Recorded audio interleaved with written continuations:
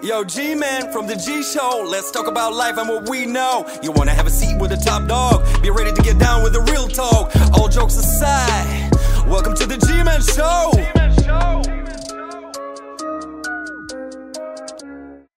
Ladies and gentlemen, welcome to the G-Man Show again. Today, I have a very, very special guest, like I'll always have. Somebody who is really outspoken, somebody who I follow all the time, somebody who made a lot of noise in the last 6 months. Please welcome to the studio, Miss Melissa Lantsman. She's the MP for Thornhill, and she is here at the G-Man Show. Thanks for having me. Listen, I know that you grew up in Thornhill. I did. Where? I grew up just around the corner from where we're sitting. I grew up near Brownridge Public School. Parents moved around, never left Thornhill. My father's still living in a condo here, and I won the birth lottery. This is the greatest community to live in. I went to the best schools. I had the best upbringing, and I'm really, really thankful that my parents chose Canada. Which school? No, we also hope. So I went to French school. My parents had some foresight, and they said, you live here, you live in Canada, you're going to learn French. And no matter how much I didn't want to learn French, I thought it was the best decision they made. So I went to Frechette, and then I went to a school called Langstaff, which is right outside of Thornhill. We didn't have a French high school, so I continued right on, and I'm still learning every day. You're fluent in French, yeah? I am fluent in French. I speak Russian. How good is your Russian? My Russian, you know what? I understand everything, and I answer in English. Typical Canadian kid that was born here, gets spoken at, answer in English. Can you write and read? I can read and write, but that's only because I learned in university. Good for you, a smart one. Listen, everybody has a favorite spot in Thornhill, like restaurants, like bars. What's your favorite spot? My favorite spot is, look, I grew up here. I grew up eating, sort of the Pickle Barrel and Center Street Deli and Golden Star. But you know what? My favorite spot is, and it's not because it's amazing, but I love Cynthia's, and I loved it because my grandmother loved it, and I loved taking her there, and I have great memories there. And you know what? We've got a ton in this community of good spots where you just see everybody you know, and everybody knows your name, and it's a cool spot. I'm sure that everybody knows your name now. How is that dealing with that superstar? Well, it's been a really productive first 6 months, but it's also been a very frustrating 6 months because I don't think the country's going in the right direction. And I think we have a government in Ottawa propped up by an NDP who's letting it do whatever it wants to, and the real, reasonable, rational, conservative voices are just being drowned out. Yeah, I agree. Well, we'll get to that. All right, we'll get there. Quick question. You're openly gay. I am. You're married. I am. How is it growing up gay in our community? I mean, our people are, you know how they are. They're very old school. And did you have a hard time growing up? I was most nervous about this with my grandmother, just coming from a different generation and maybe not having an understanding. And I got pure love and affection back from my own family, from my own community, and I know there was probably some trepidation in parts of our community about my quote unquote lifestyle. But look, I think the more people get married, the more conservatives we have. How was your father's reaction? My father absolutely loves and supports everything I do, and he loves all of his daughters-in-law. Amazing. From what I'm understanding, before the politics, before this, you worked for Coca-Cola. I did. I had a number of jobs. I worked. I worked in the private sector, mostly in PR, in communications, in crisis communications, in government relations. So I had a great career before politics. I'm going to have a great career in politics, and I have no idea what I'm going to do after politics if it ends. But I got the good training. I've had really, really good mentors. Coca-Cola was one spot. I've worked for one of our largest banks. I've had clients right across all sectors in the PR world. So I've learned a lot, and I've got a lot to learn.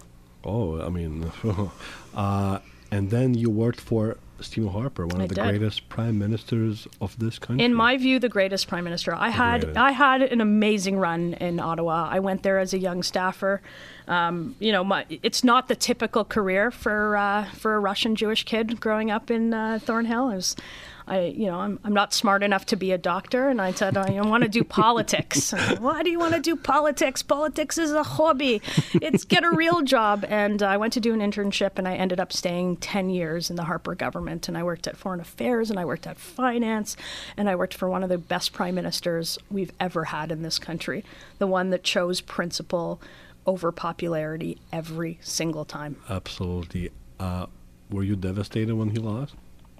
Politics is a game that, it's a fluctuating system. People got, people needed something new. They needed a vision, and I think that 6 years of the vision that they wanted and they asked for really didn't come to fruition. Actually, we're 7 years now, so I think it's time for a change in this country. So I'm excited to be part of that next generation and the change that I hope we see soon in this country. I hope so. It's honestly, it's been devastating and just a disaster. You know what?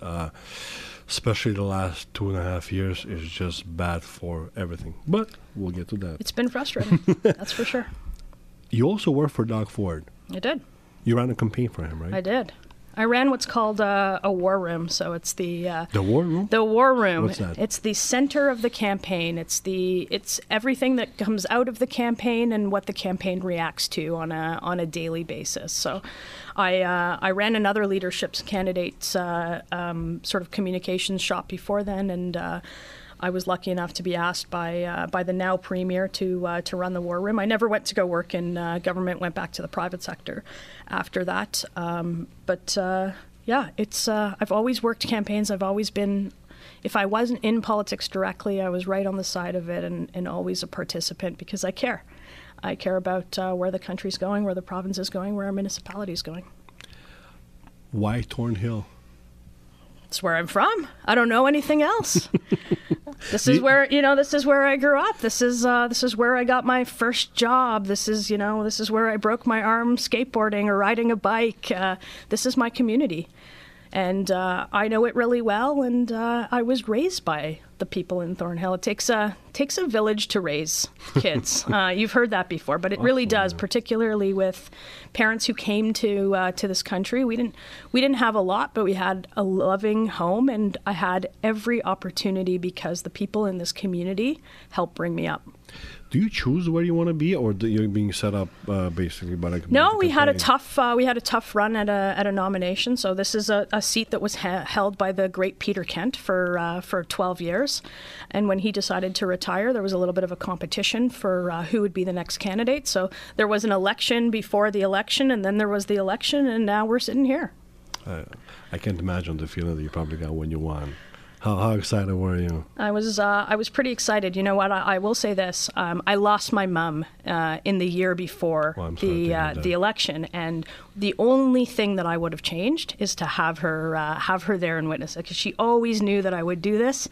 She just couldn't wait wait that long. So I wanted her to see it, and I know she's watching, but it would have been different if she was here. So that's the only thing I would change. Look, she would have been very, very proud of you. Yeah. And we are very proud of you because you're the first one in our community, I guess, right? Yeah. And it's amazing what you're doing. I remember Peter Kent being on the news. I think he was working because I'm here for 30 years, almost 30 years, and I remember him. I think he worked for sure. He's a very interesting guy. So when I was a kid, the one thing I remember is this is the 6 o'clock news, and I'm Peter Kent. When Peter comes to the door, they're like, "Oh, we know you. You've been on the news for 30 years." And then he had a brilliant career in the Harper government. He was a minister. He'd always represented this community well, and he's a true mensch. Does he come and visit you sometimes? Absolutely, and I get all kinds of advice, and oftentimes very, very good advice. I guess in that age, there's not really much to do, and I guess you know what, he has more experience in his pinky finger than I'm going to have for the next few years. So his advice is good advice, and he's been around the world. He's been in the middle of war zones, and he's been in the middle of really important decisions for our country and in government. And he's a good guy to have on your side. Do you keep contact with? Are you in a good relationship with Doug Ford? I don't keep close contact with Ford. I've worked with a lot of politicians over the years, and I think some of them I have a lot of contact with. I was lucky enough to have Prime Minister Harper help me out in my campaign, and a lot of the ministers in that former government. My experience really is in the federal realm. But I do, I'm a conservative through and through, and I hope that the Conservatives continue to govern in this province, in this country, and for the future of Canada. Where do you think Doug Ford went wrong in this pandemic? Look, I think it's really, really difficult to make decisions on a pandemic, and we don't know anything. And then 2 years later, I think the problem is, and this is throughout all politics, and it's not just Doug Ford, and it's every premier, it's the federal government, is we don't have a way out of this. And it's incredibly frustrating for people over 2 years who did everything right, who followed all of the rules, and still are being punished with restrictions and mandates and things that are actually not solving our COVID problem. Like, we had public health officials make every single decision without any guidance from the business community, without any guidance from mental health professionals, without any guidance for those who have studied things like addiction. We are a one-track mind, and we need to get out of this. Yeah, but I see, when it comes to Doug Ford, because I voted for him, and I really liked his brother, despite of what was happening around him in his personal life, but he was a good mayor. I voted for Doug because I liked his basics, But throughout the pandemic, he had a choice to do the right thing for the people. Look, he destroyed a lot of, and his medical team destroyed not only people with mental disabilities, he destroyed a lot of businesses. He put a lot of people into bankruptcies, debt, things that you can't recover. And as soon as the convoy comes out, all of a sudden Mondays go out. I don't think I'm here to pass judgment on individual politicians and their decisions. I certainly know where I would stand and what I would have done. And I think that despite the convoy being gone and the trucks are gone, the anger is still there. And we have a very, very divided electorate. We have a very divided country of those who call each other names when they don't agree. That's not who we are. That's not how we solve problems. And you're right. There's a lot of businesses. There's a lot of small businesses, medium-sized businesses, people who have thrown their entire life savings into taking a chance and being entrepreneurs, who were shut out and are out of luck and are out of money. And the problem is we still don't have a plan or the certainty around a plan to actually get out of this. Our restaurants are still empty. Our bar scene is still empty. And I hope that when summer comes, it brings a renewal like it did last summer. But we absolutely cannot go back to what we have been doing. But lately on the news, they're saying that they might come back with some mandates again. Look, I'm gonna say this to you. I'm 100% in favor of people being vaccinated, but I am also a child of immigrants who came to this country to be able to make their own decisions and live their own lives and work hard and get ahead, and we've lost a lot of that. And so any suggestion of any mandates or restrictions, we know that they don't work. We know that things like the passport didn't work. So we need reasonable voices, a lot more of those voices, to be having a conversation about how do we see an end to this. And that's exactly what I'm doing. You said you would have done things differently. What would you have done? Well, I think in every situation it would have been different. I think at the very beginning we didn't know a lot about this pandemic, and I think what we did was right. And I think until there was a large number of people vaccinated, that we couldn't have moved on. But beyond that point, when people did everything you asked them to do, when they followed the rules, when they stayed away from each other, when they washed their hands, when they wore a mask, at some point this needs to end. And I think I would have started calling for an end to this long ago, and at least put forward a plan, which, by the way, we still do not have federally. We still have mandates. We still have federal restrictions. And we have a government that is unwilling to even put on the table a plan of how this ends. Why? Like, I don't understand the logic behind it. Why? Well, every day that we have something called question period, and that's probably the videos that you've been seeing. But I will tell you this: it's not answer period. There's no answers in that in that 1 hour. And I think it's a way of growing the face of government, growing the intrusion of government in your lives. Remember, when government gets bigger, it's very, very difficult to make smaller. And when you starve out all of the organizations like synagogues and churches and community groups, and you starve their donation channels, and you starve their ability to bring people together, government fills that hole. And that's the big problem, because I wasn't raised by government. I was raised by my community. I was raised by my synagogue. I was raised by charities. I was raised by the groups that I was involved in. I was raised by our Jewish community, and that's all strong when government doesn't do it for you. And I think that's what's being done. Convoy. How do we get to that point? How did we get to a point where regular people just went out on the street and said, done? Anger and frustration, and people not listening, and people losing their jobs, and people not being able to get ahead, and people watching their businesses just being shattered by what are nonsense restrictions at this point. And that's anger, and that's people, that's people doing what they do when they're angry. They want government to listen. And instead, we had a government that decided that those people were different.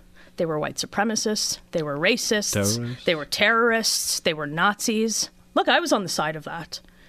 How do you have a government that says to a Jewish granddaughter of Holocaust survivors that she stands with Nazis? It's disgusting, and it's shameful. When I watched that video, I watched it maybe like 5 times. First of all, I couldn't believe that this is the leader of our country who's saying this. Second of all, when you started talking, I felt that emotion. I felt that I would have probably blown up on the guy if he would have, it doesn't click in my mind. It doesn't matter if you're Jewish or not.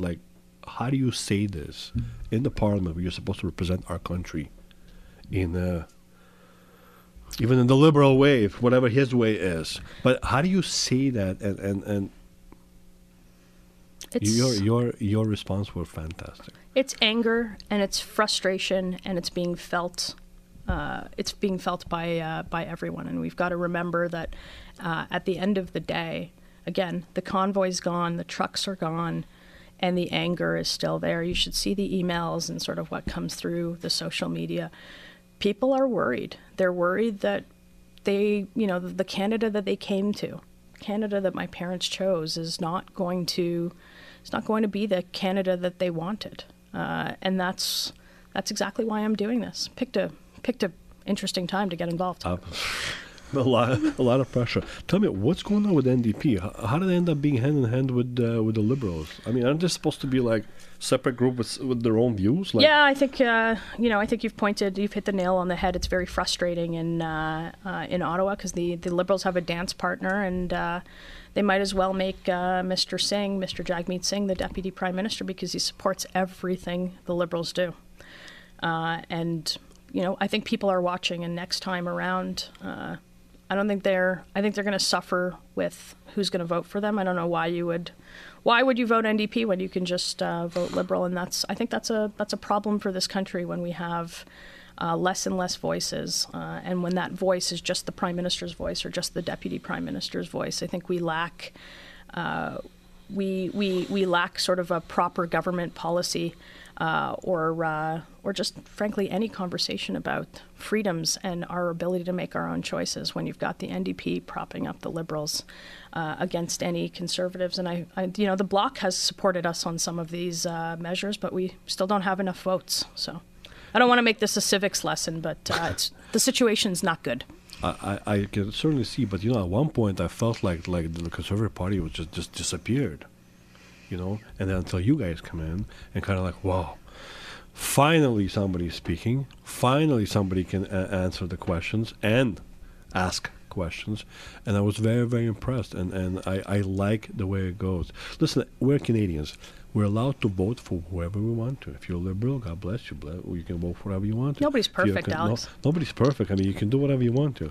But there has to be certain common sense in terms of when this government is not doing anything for the people who chose them, instead of just giving them money, we're obviously going to the wrong direction. Well, the government's going to have to face the electorate again. It's going to have to answer for some of her decisions. And I think for the Conservative Party, we're at a very interesting point in the trajectory. We're in the midst of a new leadership contest. So we've got candidates now putting together their teams. One is out in front. It's the one that I happen to support.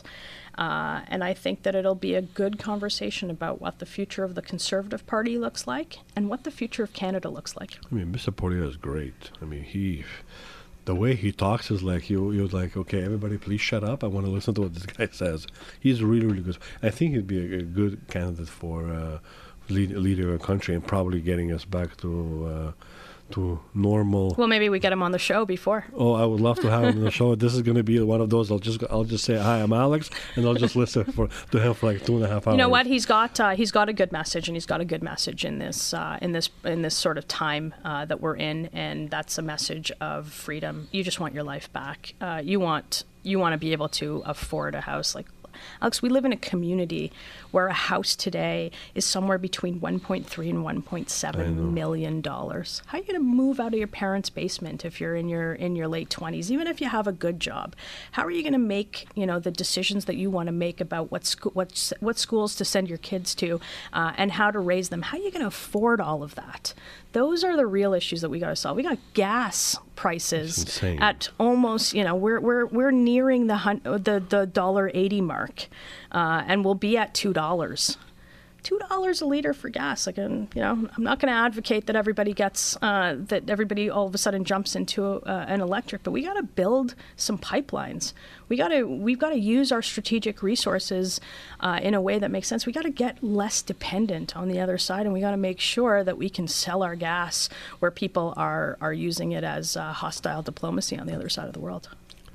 I filled up my car yesterday. $220. Oh man, what kind of car do you drive? A truck. $220. That's wild. It's insane. So look, for the average, for the average family that needs to do their groceries and needs to take the kids to hockey and is already, living with a huge mortgage and car loans, and they work harder, they do better, they have good jobs, but they just can't get out of this crippling debt, and they can't get ahead, and they can't move into something nicer and have a little bit more free time with their families. That's what we want in Canada. That's how I grew up. But somehow they're surviving. Somehow, I guess. Look, a lot of young people made a lot of money on real estate, so a lot of them living off that. But once they're gone, if it crumbles now with the situation the country's going to, I mean, it's we're in a justflation. Yeah, just inflation, that's for sure. But we're in a situation where this country prints more and more money. You can't. Money doesn't grow on trees. You heard that. You can't just print money when we don't have any, and we can't. We can't pump up the economy artificially, so it makes us feel good for a number of months as we emerge from a pandemic. We got to go back to the fundamentals. What do you think happened to our media? Our media is just out of control. It's like it's like. One-sided movie, and that is it. No, especially what happened with the convoy. Like, and we've got to find other ways to reach people, right? We've got to do more of this. We've got to use more of the channels that go direct to voters. If you can't get your message across in a fair way, you go around it, you go over it, and you talk directly to people. The best part of this gig and the best part of everything that I do is the time that I spend here in the community, because it has nothing to do with what is going on in the media. The questions, the answers, the frustrations, the everything that I get from ordinary people at the grocery store next door to here is entirely different than the media narrative. So there is some hope. There's shows like yours, there's shows like the ones that we're putting on, and there's direct contact with voters, the electorate, our constituents, and real people wanting to seek answers. The internet's a big place, and I think people are getting more savvy about how to get their information. It's very, very unfortunate because I grew up watching CP24. I mean, I loved all the movies that started at 9. You have these great anchors, and it was always very like pro people, very positive. Now it's like just watching one side movie, and it's like I stopped watching it. So you got to do this.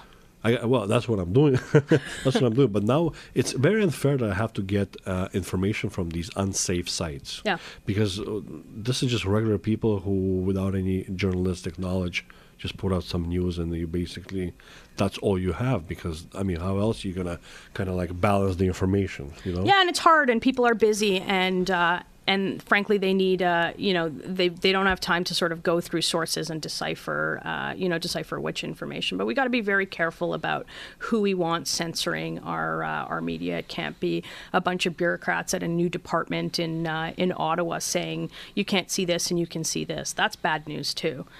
So it's up to some of the tech companies to do it a little better. It's about we saw on Twitter the Deputy Prime Minister tweet something, and it was tagged misinformation. So, those who have the time and those who are informed and those who can clean up our content we should empower citizens to do that. But passing laws that would allow some information czar in Ottawa to do it, not the right direction. Absolutely, feels like communism. Even like with the things like the Emergency Act and yeah, the GoFundMe. I mean, I'm never gonna use GoFundMe, and not only because of what happened with the convoy. It's just unfair. I mean that you have to stop to use it for any kind of emergency. Then this is designed for people who want to donate for their cause, for their view. I mean, why? Yeah, look, there's got to be a trust factor that has to exist between citizens and their government, and I think that trust was broken with the Emergencies Act. On the basis of it, on the legal basis of the Emergencies Act, it didn't meet the test of an emergency. Absolutely. And I think that blockades, bad news. They're illegal. You can't block bridges. You're hurting our farmers. You're hurting our grocery stores. Blockades are illegal, but the protests, those were clear before the Emergencies Act. This was a political tool to continue to other people that didn't agree with the Liberals or people that didn't agree with the Prime Minister. So what do? You sweep it up under an Emergencies Act, which should not have been used. And if it is ever used in this country, it ought to be a real emergency. Absolutely. I mean, they gave us such a bad name to our police officers who are doing a really, really good job in general. It took so many years for regular people to be okay and open with the police and being on their side and donating. Sure. And now we're just like putting them on the spot for doing their dirty job to just destroy the name. I mean, I don't like what I'm seeing. Because I know certain police officers, and they're really good people.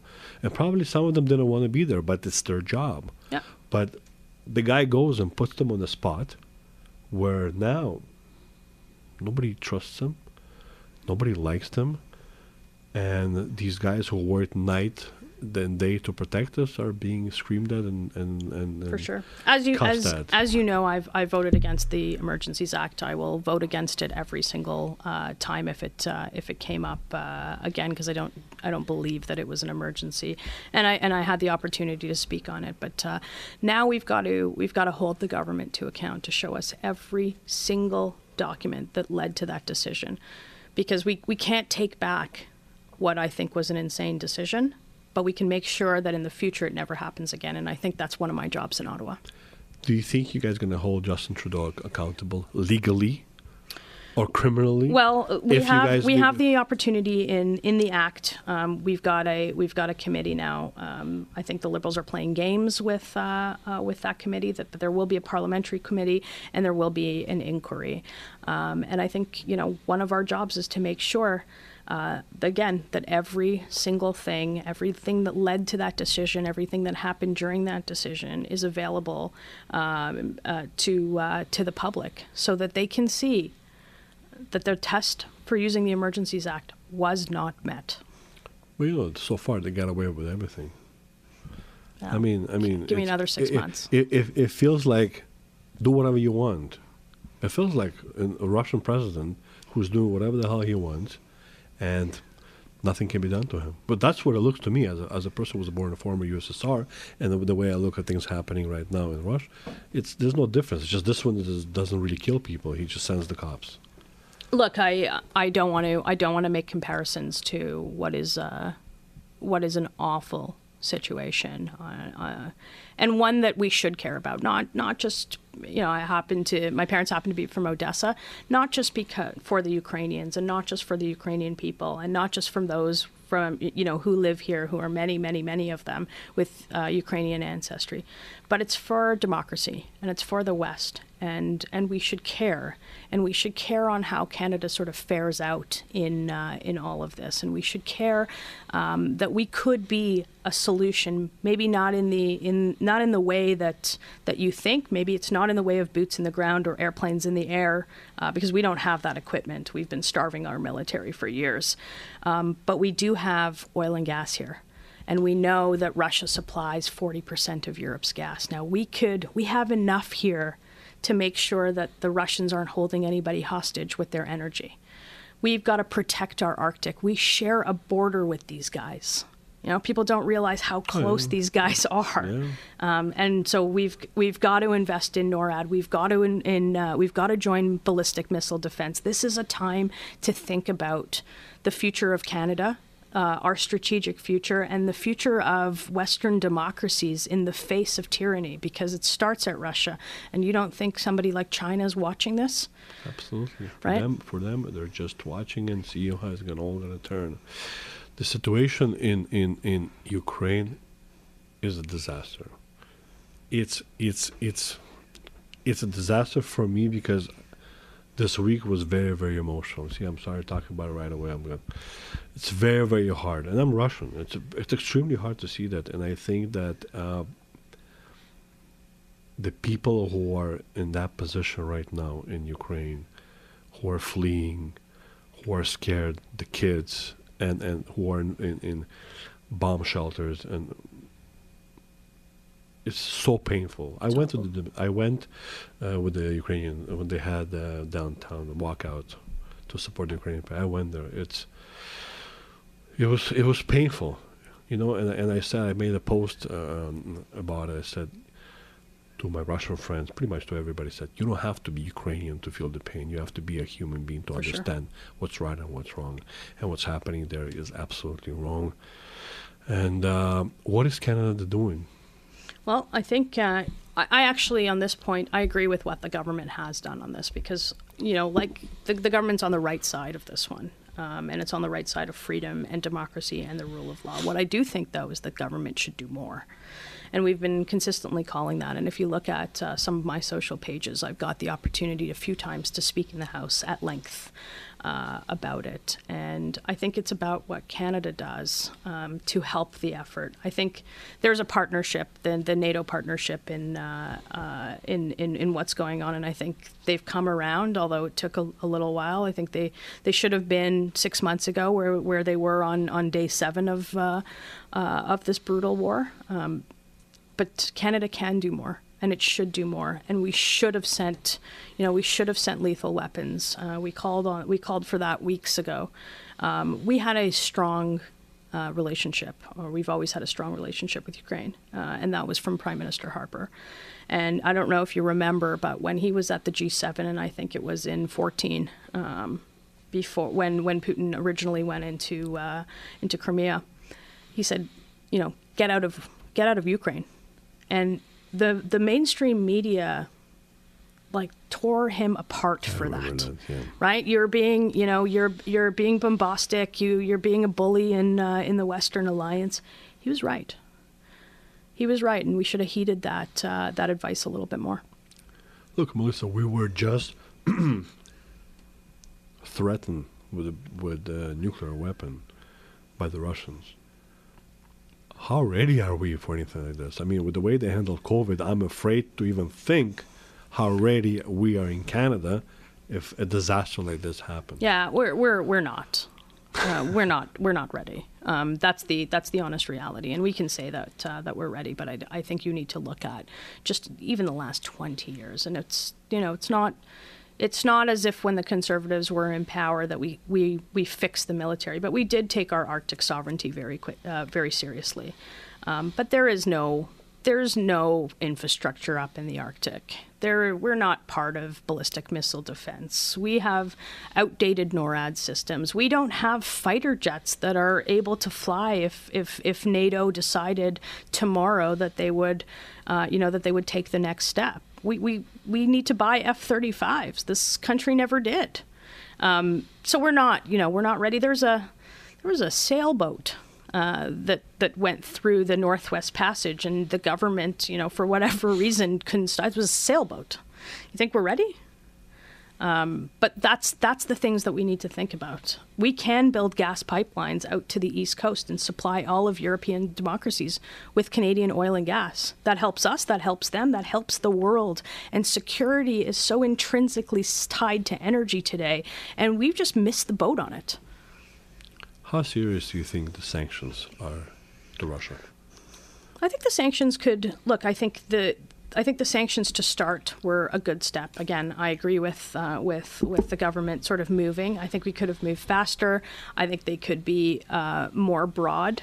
And sanctions are a difficult topic because, like you said, this isn't about the Russian people. This isn't about starving out the people in Russia. There has been so much bravery in Russia. You saw in St. Petersburg, you saw in Moscow's Red Square, people coming out to protest against an authoritarian regime. You saw it in the streets of every other country in Europe. The world is on the side of Ukraine, and there's so many brave Russians here in our community. Russian speakers like me, who happen to be, Ukrainian, whose parents left before it was officially Ukraine. These are the brave people that we have to think about. So the sanctions have to be targeted, and they have to hurt Putin and his posse's personal wealth, because, just starving the people of Russia, not the right move. Do you think it's wise to remove Russian products the way they did from Canada? Was it? I think it's a step that gets people thinking about what's going on the other side of the world. Maybe when it doesn't affect their lives, but we've bought all these products. People pouring out vodka that they already bought. Like, you're not doing anything, right? You're making an internet movie. You've already paid for it. Somebody already sort of got rich from it. So it's interesting that the whole world now is paying attention to something that's happening on the other side of the world. But we've got to make sure that our sanctions, again, are targeted, and they hit Putin, and they hit his friends, and they hit their personal wealth, because I think that's when we'll see sort of some movement. This is Putin's war, not the war of the Russian people. I absolutely agree. Look, there's a lot of Russian people that I know and I speak to, and they're initially they were oblivious, because they don't get no information from them. For them, this is interesting. They think that Ukraine started a war with Russia in Ukraine. Look, this is one of the things we've called on it. The government should immediately direct the CRTC to get RT right off the airwaves. Like, this is where it's coming from, right? This is the misinformation. But there are lots of Russians in this community that know exactly what's happening right now, and they're ashamed of it. And we need more of that bravery to say this isn't right.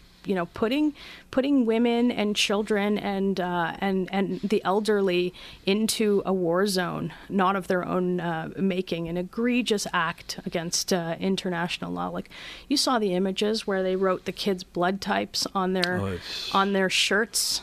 Can you imagine sending your kids to school here, writing their blood types on their shirts just in case something happened? You saw the bombs on orphanages. You saw, the babushkas not knowing what to do with themselves. Some took up guns, some cooked a little bit more, and nobody knows how to get out of there. I don't know how it will end.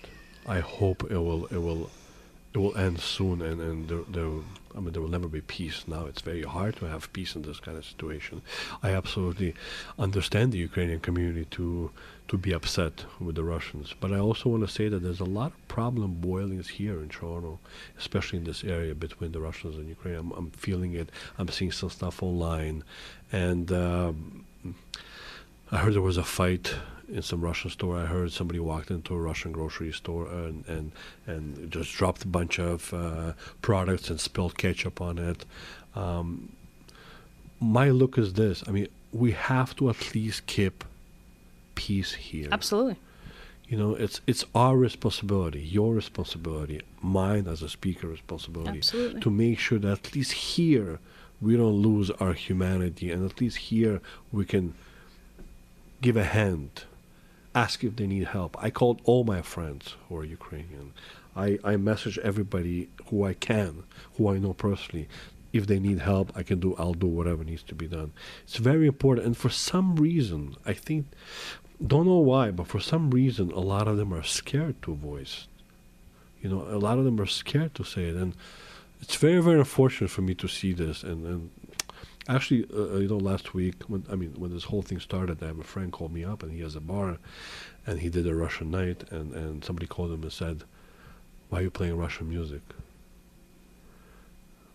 And I'm like, well, what else we're going to play? I mean, but it's just, do you see my point, like where it's going? It's just very absolutely. Unfair for the people like me who are with the Ukrainians Yep. and support them and absolutely against the war that is happening there. But we're still being kind of like, you're Russian.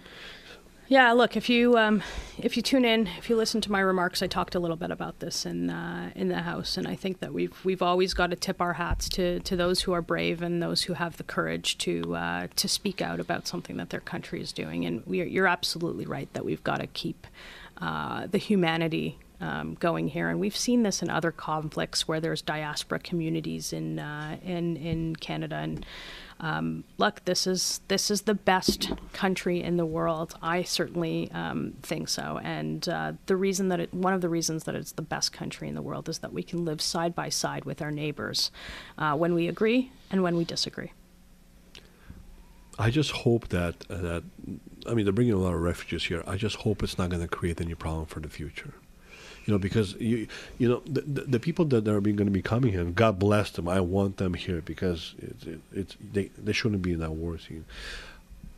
They're going to bring a lot of emotion here, Yeah. and I just hope there's going to be some sort of a program made by the government to slow down the emotions and to open their eyes that there's good people living here, For sure. good Russian.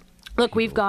we've got a history of building this country through immigration, and people have left situations, akin, and they've left war zones, they've left genocides, they've and every Ukrainian immigration in this country has been more successful than the last, and we have a huge diaspora here.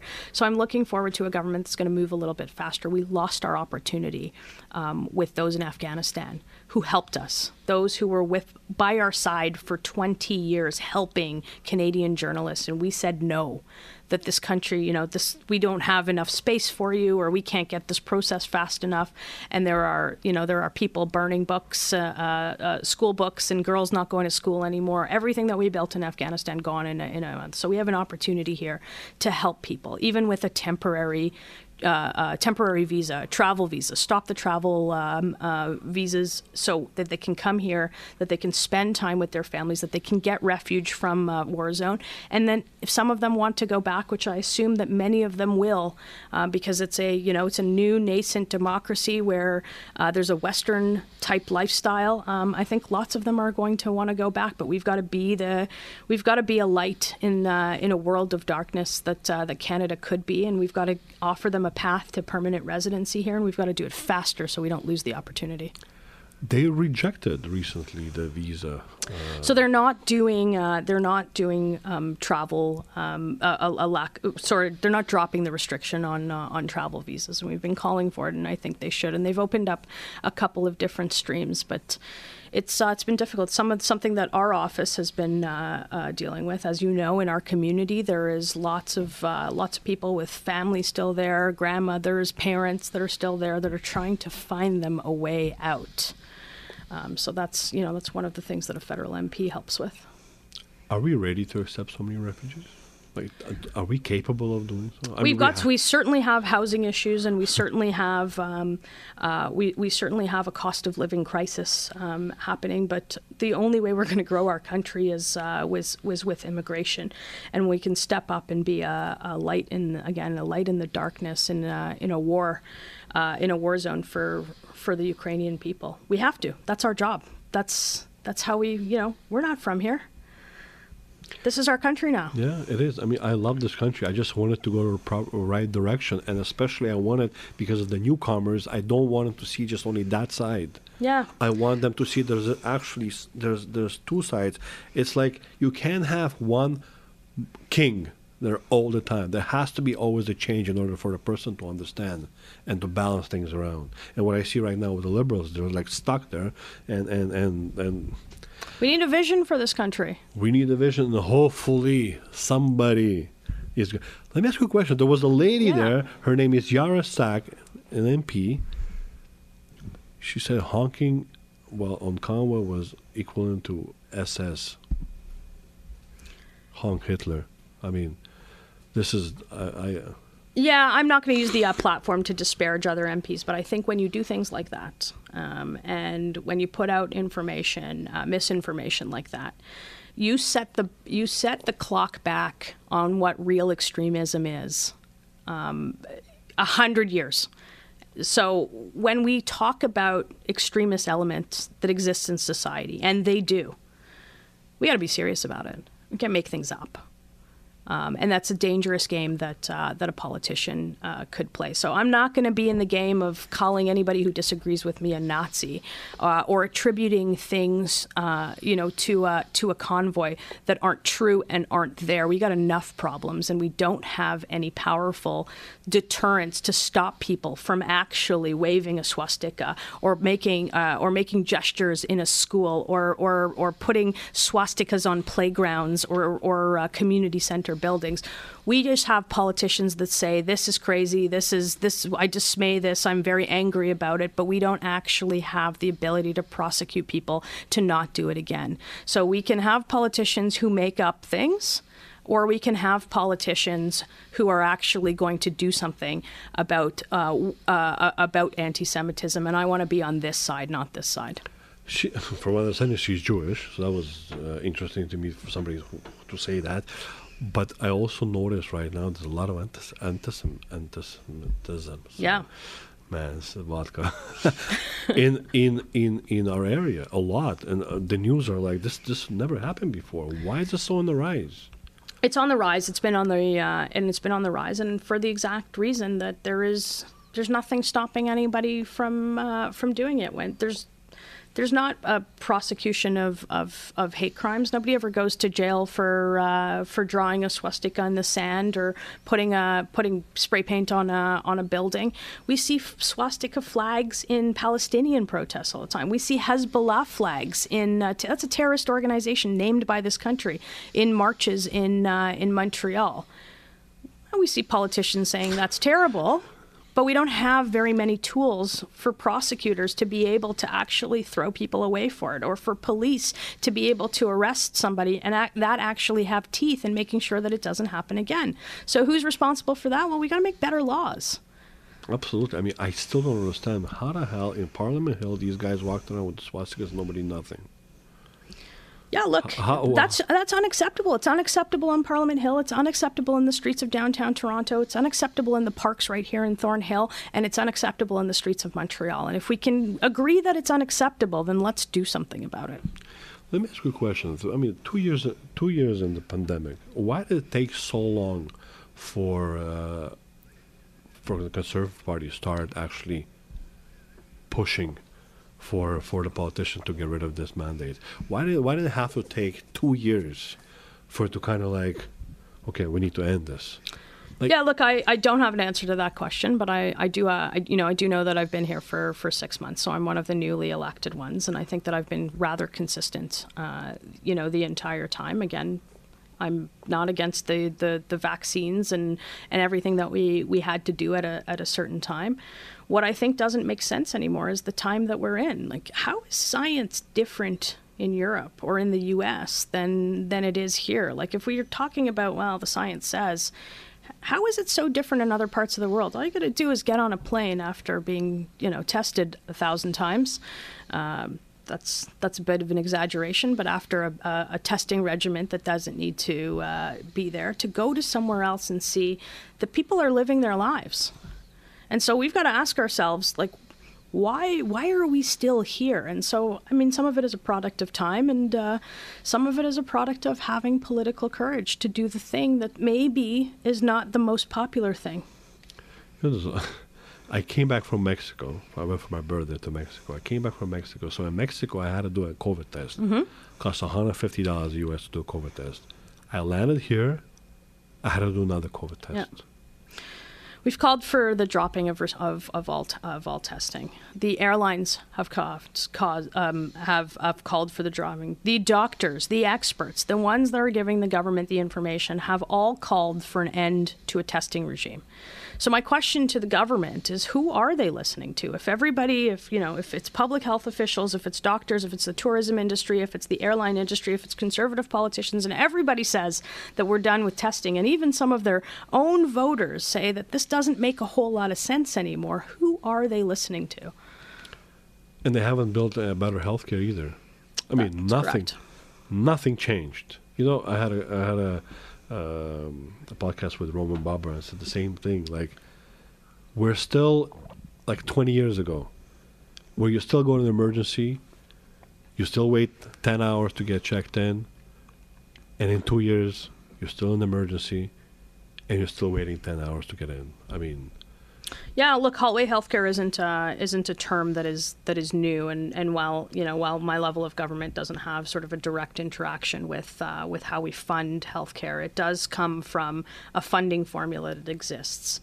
Now, we should increase that funding formula, and there frankly should probably be some levers on how that money is spent, although there is a bit of a constitutional division of powers issue in that. We can give all the money, but the province, who is closer to people, decides how it's spent. So I think, the next election campaign for the province is around the corner, and I think we have to ask ourselves some hard questions about, we weren't ready for this one. Are we going to be ready for the next one? And we should have probably asked ourselves some questions the first time SARS was here. Yeah, I mean, look, everybody already had COVID. I think I had COVID like 3 times already. Do you have it 3 times? Oh, how was it? The first one was the first one was rough. The second was the third one was like throat pain. That's it. That's all it was. It wasn't a big deal. Yeah, look, there's some people that are more susceptible, and we've got to protect those people. I got to protect somebody like my father, who's edging towards 75, who's not exactly healthy, but we could have done things differently by protecting those who are vulnerable and allowing, those who, by and large, with this variant, have fared pretty well. Nobody got really, there's not a lot of people who got really sick. Our hospital numbers are down. Our death rate is down. We got to move on. Absolutely. What's next for Melissa? Melissa, where do you want to go? Well, Melissa is I know you went skating today. Yeah, I did go skating today. We had a great event.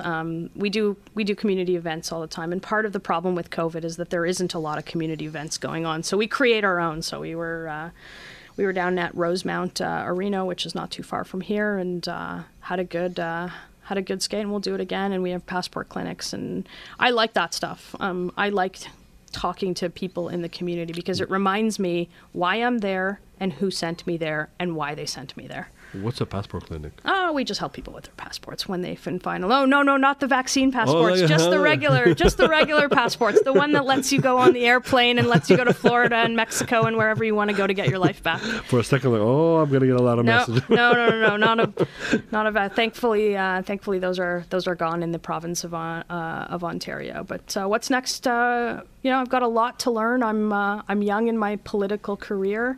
I'm looking forward to having a conversation about where the Conservative Party goes in the next leadership, and who knows? Stay tuned. Oh, I will. I'm following you everywhere. I think the whole community is following you everywhere. Amazing. Melissa, thank you very much for taking the time and coming here. It was a great pleasure. You're doing a fantastic job. Continue voicing it. Continue screaming, and passing the message for us, to the higher power. For sure. Thank you for your support, and thank you for having me. And hopefully we can get some follows out of this, and we'll do this again in a not so distant future. Absolutely. Thank you very much. Thanks. Yo, G-Man from the G Show. Let's talk about life and what we know. You wanna have a seat with the top dog? Be ready to get down with the real talk. All jokes aside, welcome to the G-Man Show.